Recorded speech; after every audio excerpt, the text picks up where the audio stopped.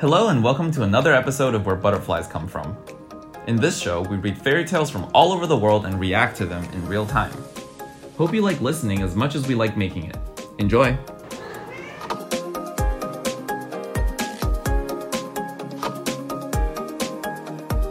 Fairier than a fairy. Fair. Very fair. Fair. Fairer than a fairy. Oh, fair. So she's fair. Yeah, she's not more fairy than a fairy. Okay. Fairier than a fairy. Okay, I see. Uh-huh. Once there lived a king who had no children for many years after his marriage.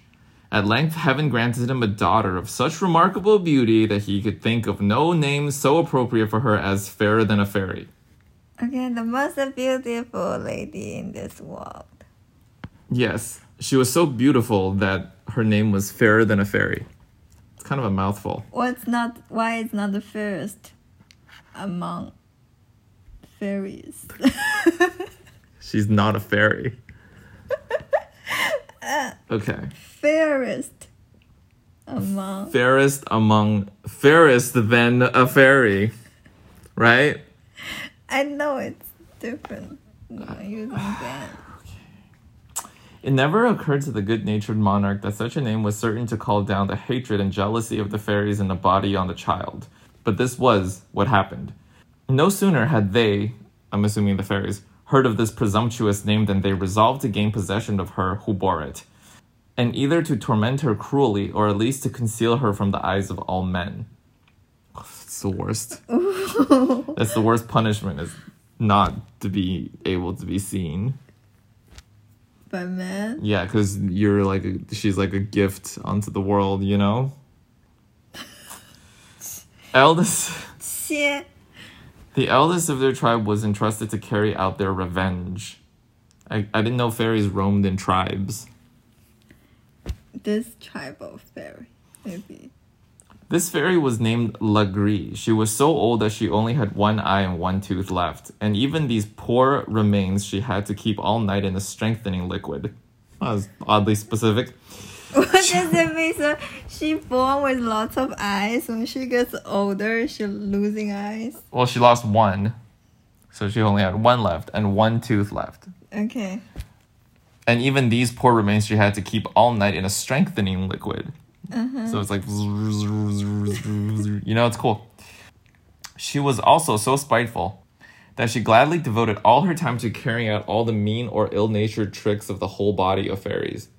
With her large experience, she added to her native spite. She found but little difficulty in carrying off Fairer than a Fairy. The poor child, who was only 7 years old, nearly died of fear on finding herself in the power of this hideous creature. I mean, if she was hideous, and Fairer than a Fairy isn't really that much of a compliment. No, it's only 7. Yeah, which fairy? Is there like a specific fairy? Because if there are fairies that look like this, then it might not even be that much of a compliment. So, yeah, this is the name. Yeah. Everybody thinks it's... Fairer than a fairy. A. Asterisk. However, when after an hour's journey underground, she found herself in a splendid palace with lovely gardens, she felt a little reassured, and was further cheered when she discovered that her pet cat and dog had followed her. Oh, okay. Nice.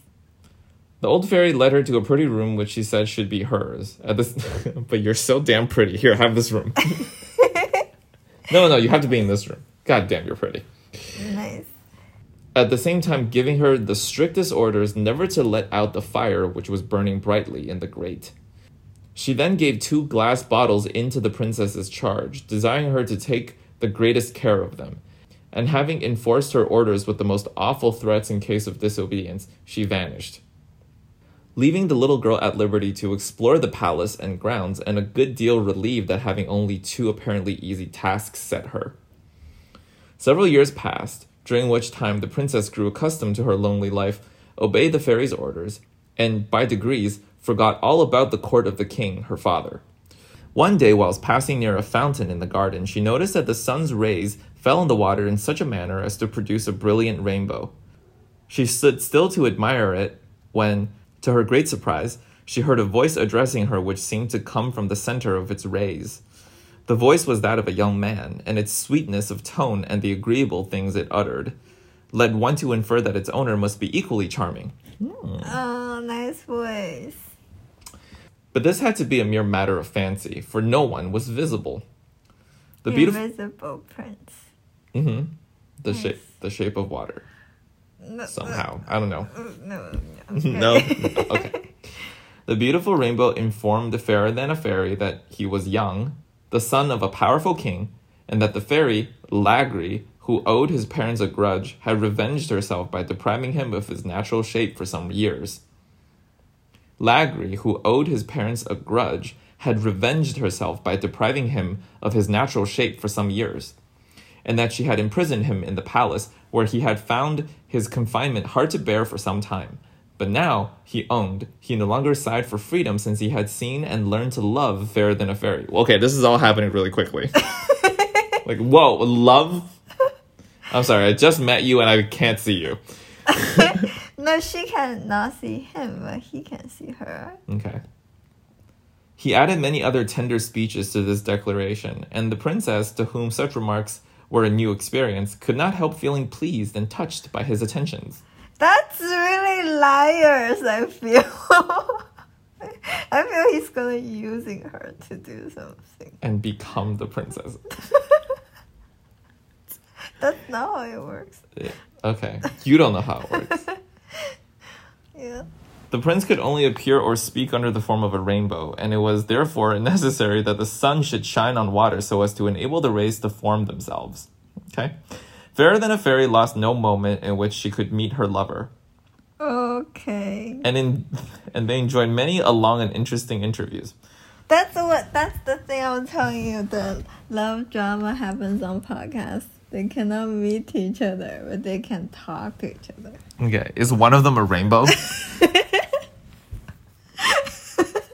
The connection is made like that. The rainbow connection. That's why they call it that. No. It's based on your voice and you're smart, like the things you're talking. Wow. Was your entire spectrum always this vivid? Oh my god, I've never seen you like this before. The look is not important. It's so you're so vibrant. No. Yes. It's not about look anymore. You just kept your attention back on the voice and the soul. It's hard to focus when there's all these sexy colors beaming in my retinas, you know? You say it's not about looks, but fucking look at this rainbow. Have you seen a sexier rainbow than this rainbow? Okay.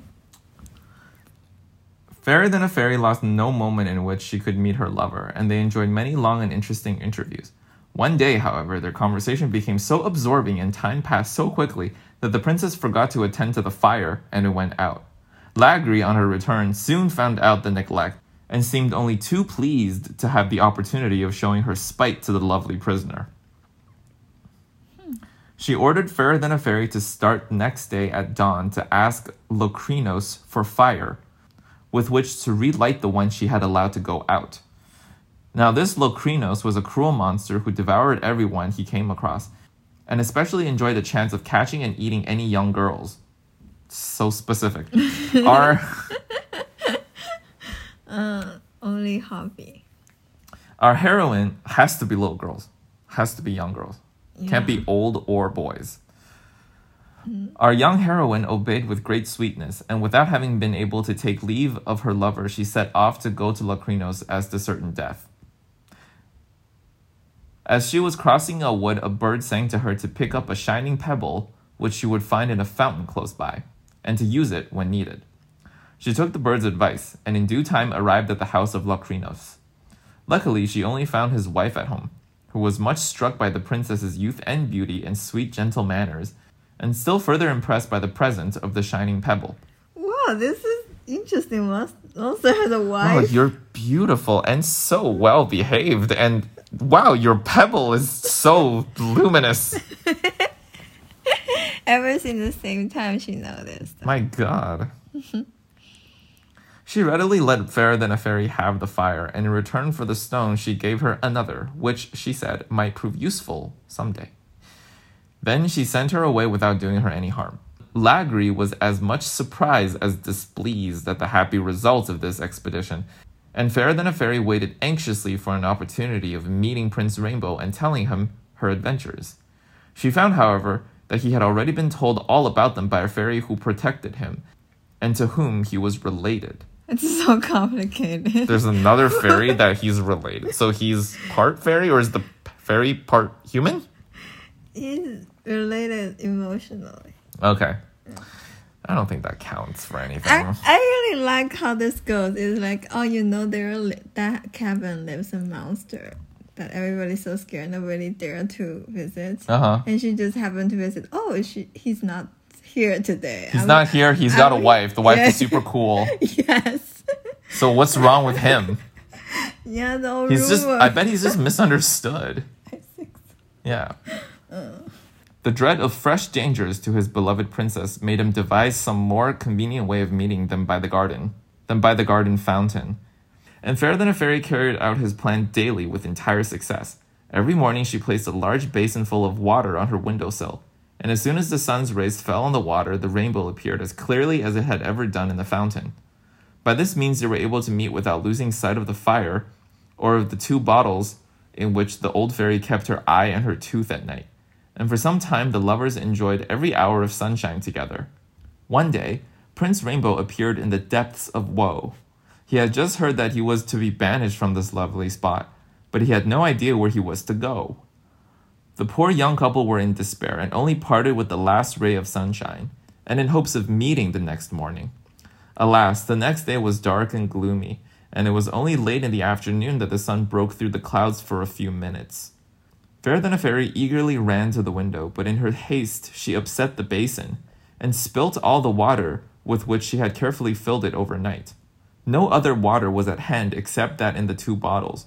It was the only chance of seeing her lover before they were separated. And she did not hesitate to break the bottle and pour their contents into the basin when the rainbow appeared at once. That's the thing that the eyeballs kept in? Oh, I see. Gross. It's not the context, it's the eye itself. Huh? The contact. Yeah, it's the eye itself.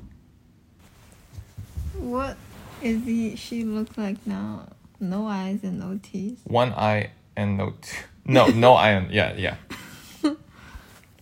Their farewells were full of tenderness. The prince made the most ardent and sincere protestations,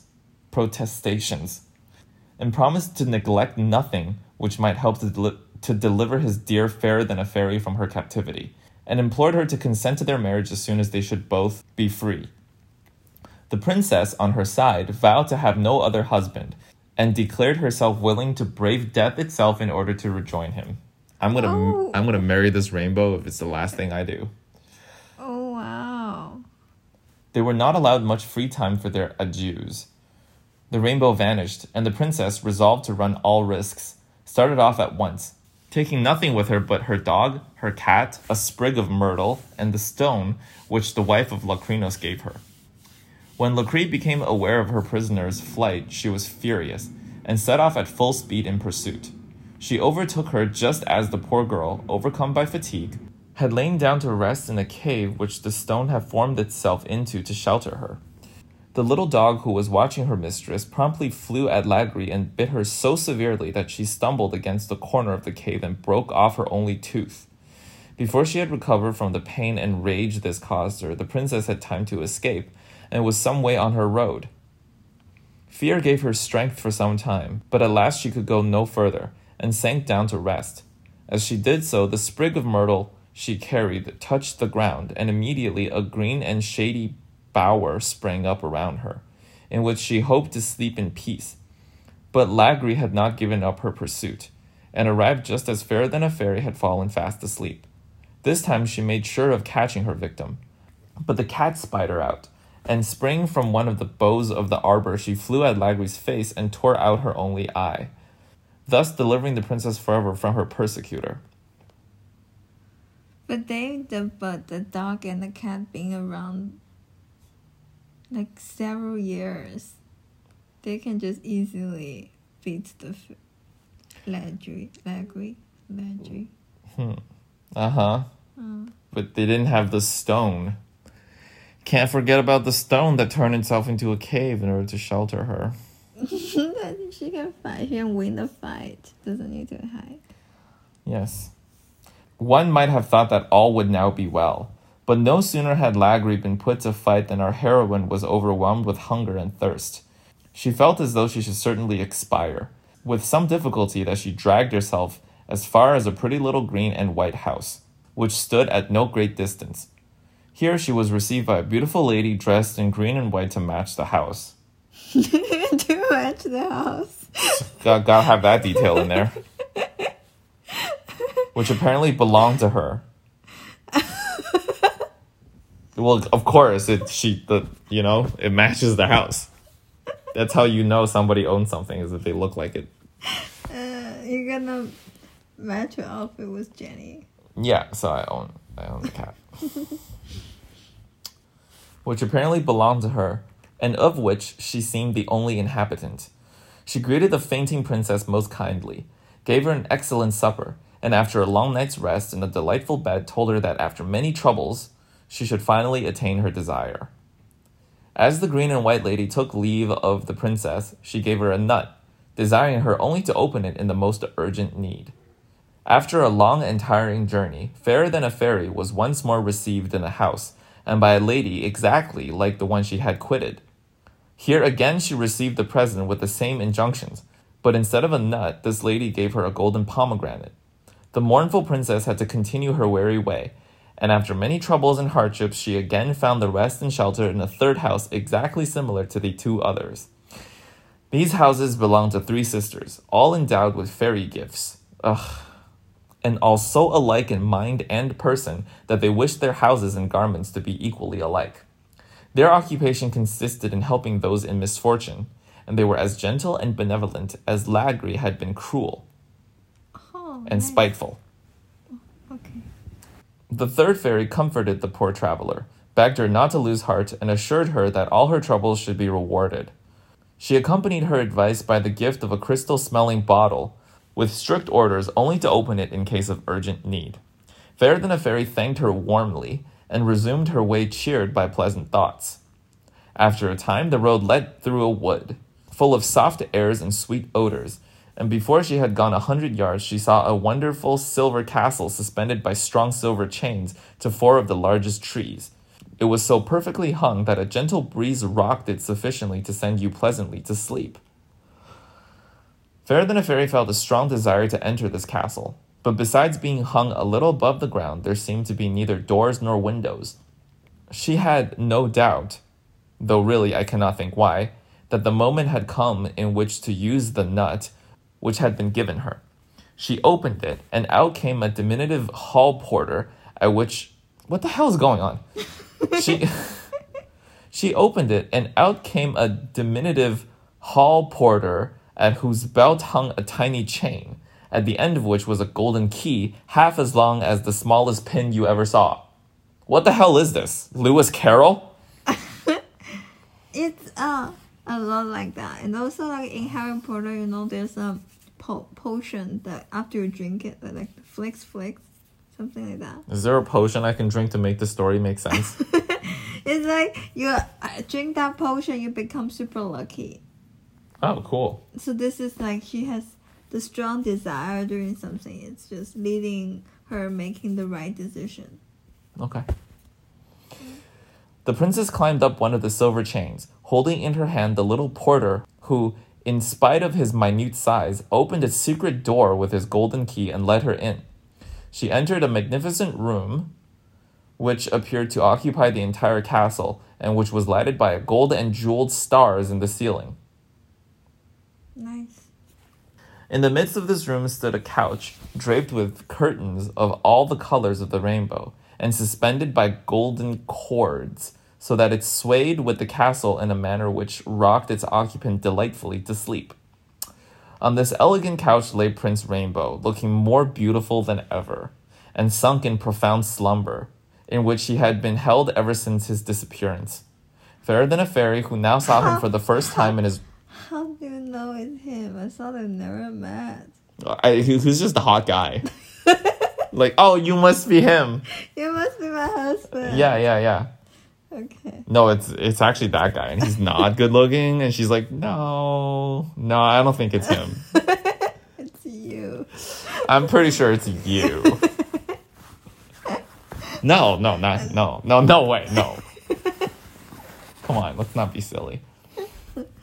Fairer than a fairy who now saw him for the first time in his real shape hardly dared to gaze at him. Exactly. How do you know?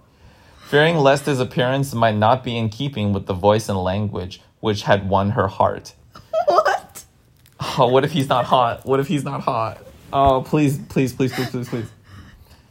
At the same time, she could not help feeling rather hurt at the apparent indifference with which she was received.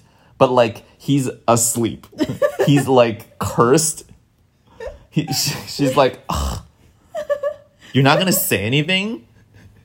What, just because... Are you just going to keep sleeping? It's the first time, like, yeah, you're not going to, like, have this moment with me just because you're cursed? Ugh. The nerve. This is not a very good start to our relationship, just so you know. But they've talked before. It's okay. Yeah, which makes it worse. You're seriously not even going to wake up? Something to trigger that event. She related all the dangers and difficulties she had gone through. And though she repeated the story 20 times in a loud, clear voice, the prince slept on and took no heed. Wow, you're not smart, are you? It's like, yeah, the couple both fall asleep and the wife had a bad dream about the guys. Yeah. And when wake up just and she's like, she's mad at him. Yes. In my mind, it happens a million times. Why are you still asleep? Yeah. Are you gonna do that sound?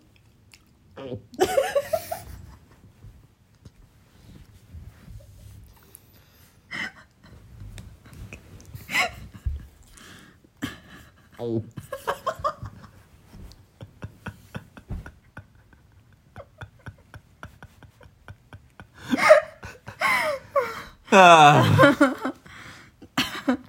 Oh.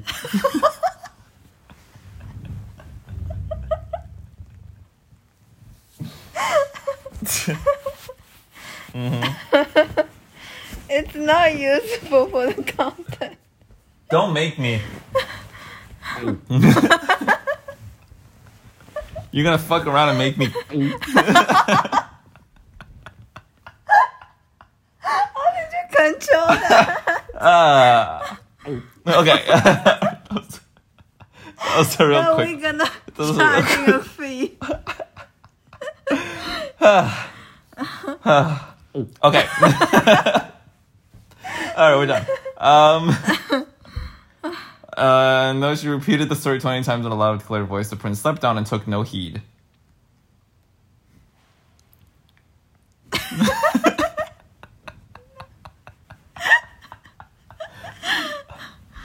Then she had recourse to the golden pomegranate, and on opening it, found that all the seeds were as many little violins which flew up in the vaulted roof, and all at once began playing melodiously.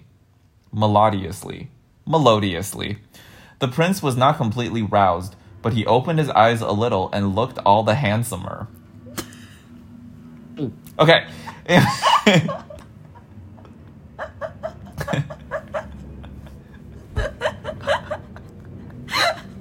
What are you gonna do this for a living?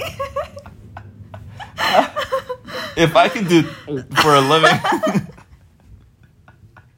then I would totally for a living.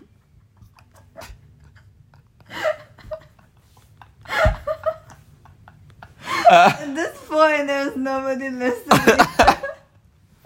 Oh no. Okay, impatient at not being recognized, Fairer than a Fairy now drew out her third present. And on opening the crystal scent bottle, a little siren flew out, who silenced the violins and then sang close to the prince's ear the story of all his lady love had suffered in her search for him. So all it did is, like, talk closer to his ear. Oh also just catch up what he be missing out. Like no, but I thought she told the story 20 times already. In her own mind. Oh, yeah. They need to like synchronize the plot. So the little violin just say, there's a catch up like. In last season, this happened. You need to catch up. She added some gentle reproaches to her tale, but before she had got too far, he was wide awake and transported with joy threw himself at the princess's feet. At the same moment, the walls of the room expanded and opened out, revealing a golden throne covered with jewels. A magnificent court now began to assemble, and at the same time, several elegant carriages filled with ladies in magnificent dresses drove up. In the first and most splendid of these carriages sat Prince Rainbow's mother. She fondly embraced her son, after which she informed him that his father had been dead for some years, that the anger of the fairies was at length appeased, and that he might return in peace to reign over his people who were longing for his presence. The court received the new king with joyful acclamations, which would have delighted him at any other time, but all his thoughts were full of Fairer Than a Fairy. He was just about to present her to his mother and the court, feeling sure that her charms would win all hearts, when the 3 green and white sisters appeared. They declared the secret of Fairer Than Fairy's royal birth, and the queen, taking the 2 lovers in her carriage, set off with them for the capital of the kingdom. Here they were received with tumultuous joy. The wedding was celebrated without delay, and the succeeding years diminished neither the virtues, beauty, nor the mutual affection of King Rainbow and his queen, Fairer Than a Fairy. That's it. Yeah, no more from this book. It's not good. It's Andrew Long. I don't care. Really? Yeah. I'm sure there's some deeper meaning and significance and symbolism to this, but, Why you just personally don't like? I guess it's a personal thing. Yeah. Yeah, there's a lot of details, a lot of setup, not a lot of payoff. Yeah, I think in retrospect, those non sequiturs never really paid off. It's a simple story. Everything. Yeah, it was really boring. It was a boring story. Yeah, it's no. I'm telling you, it's the Italian stories are now like number 1 with a bullet. Like that's on this end, and shit like this is just, oh, it's a literature. Like get the hell out of here. Who gives a shit? But that take yourself so goddamn seriously. What happens in it? Nothing. You don't like Andrew Lam. No. You like the Italio. Yeah. Italiano, Italy Italian. That guy. Ugh. Saw his shadow and he died. I'm like, there's no way. Like, yeah. How do you can't predict that? You know? Did you like this story? I see. It's more like Alice in Wonderland, like you say. Yep. It's more lame. Like fantasy. It's not that. But I'm okay reading more of that. I don't have a strong opinion against it. I think it's just I don't know. I don't like the ones that takes itself too seriously. It's not very serious. But because it's all random, like they establish a monster but never use it. They establish a fairy that's like very bad, but she just like getting like destroyed by a cat and dog, and nothing else happened. And other storyline seems just smooth. You have this one tool. It's like you're playing straight. You get only one thing, and that's useful. So it's very script. You can only do this.